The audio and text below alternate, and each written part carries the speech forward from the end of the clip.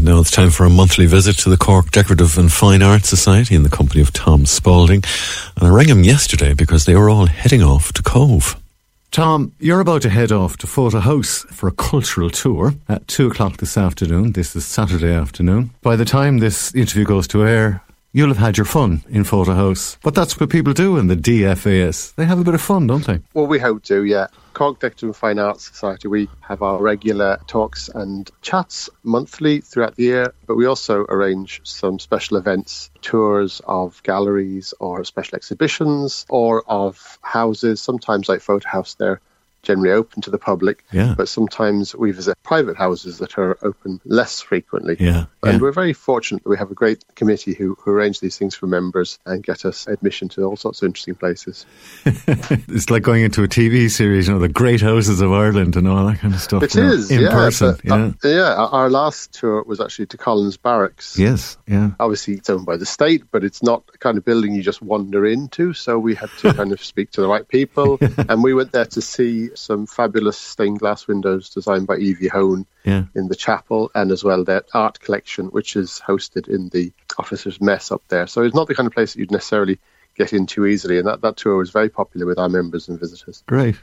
So what's coming up on your programme? Well, our next talk is on the 1st of April in Nanonagle Place, as they all are. It's the first of 3 events actually relating to the town of Cove. Oh. Yeah, it's just the way our calendar has worked out. So our first talk on Cove will be on St Colman's Cathedral by Dr. Anne Wilson on the 1st of April. And then on the 13th of May, some fella called Tom Spalding, I don't know who he is, some random guy. Anyway, he's going to be talking about Italianate architecture in Cove. And in between times, there's a members' tour of Cove. So it's all very covey for the next month and a bit. It's strange because Emery's just spoken to somebody about Annie Moore and a musical that's been written about, and it's going to take place in the Everyman Theatre. So you should bring everyone to the Everyman as well and round it off. Indeed, indeed. Cove is absolutely one of the most beautiful locations of any Irish town or city, and it's a fascinating place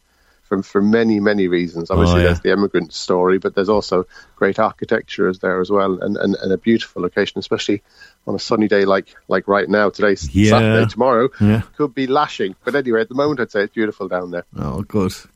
That's great fun altogether. So what exactly are you looking at in the cathedral? Anne Wilson teaches in the Crawford College of Art and Design.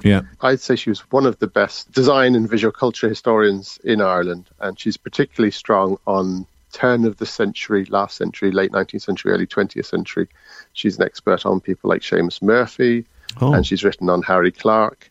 She has written widely on the church in general, and St Colman's in particular. We're going to be learning how it took 52 years to build from start to finish.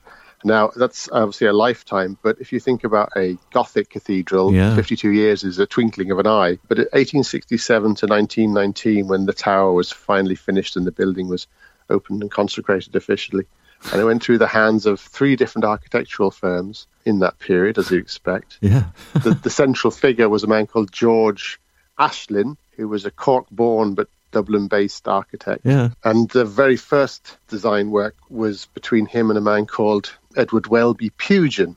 And I'd say many of your listeners are familiar with the name Pugin. He was the son of Augustus Welby Pugin, who is the big Pugin, the man who was involved in the Houses of Parliament in London and Crystal Palace and many other things. So there's great heritage there. And even one of Pugin's collaborators was a man called John Hardman, who was a church decorator, not like painter and decorator, but like providing, crafted items.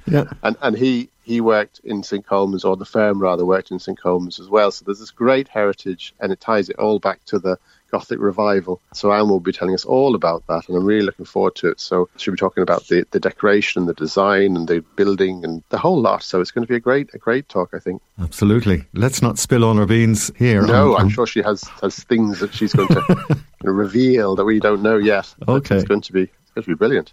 Tom, there you are. And you were just talking about what you know before you've even learned more. And if people want to learn more, they just go along to Nana Nagle Place on Saturday? Yeah, if you come along to Nana Nagle Place on Saturday the 1st of April, the talk begins at 11:30. There's the opportunity to have a cup of tea or coffee and a chat.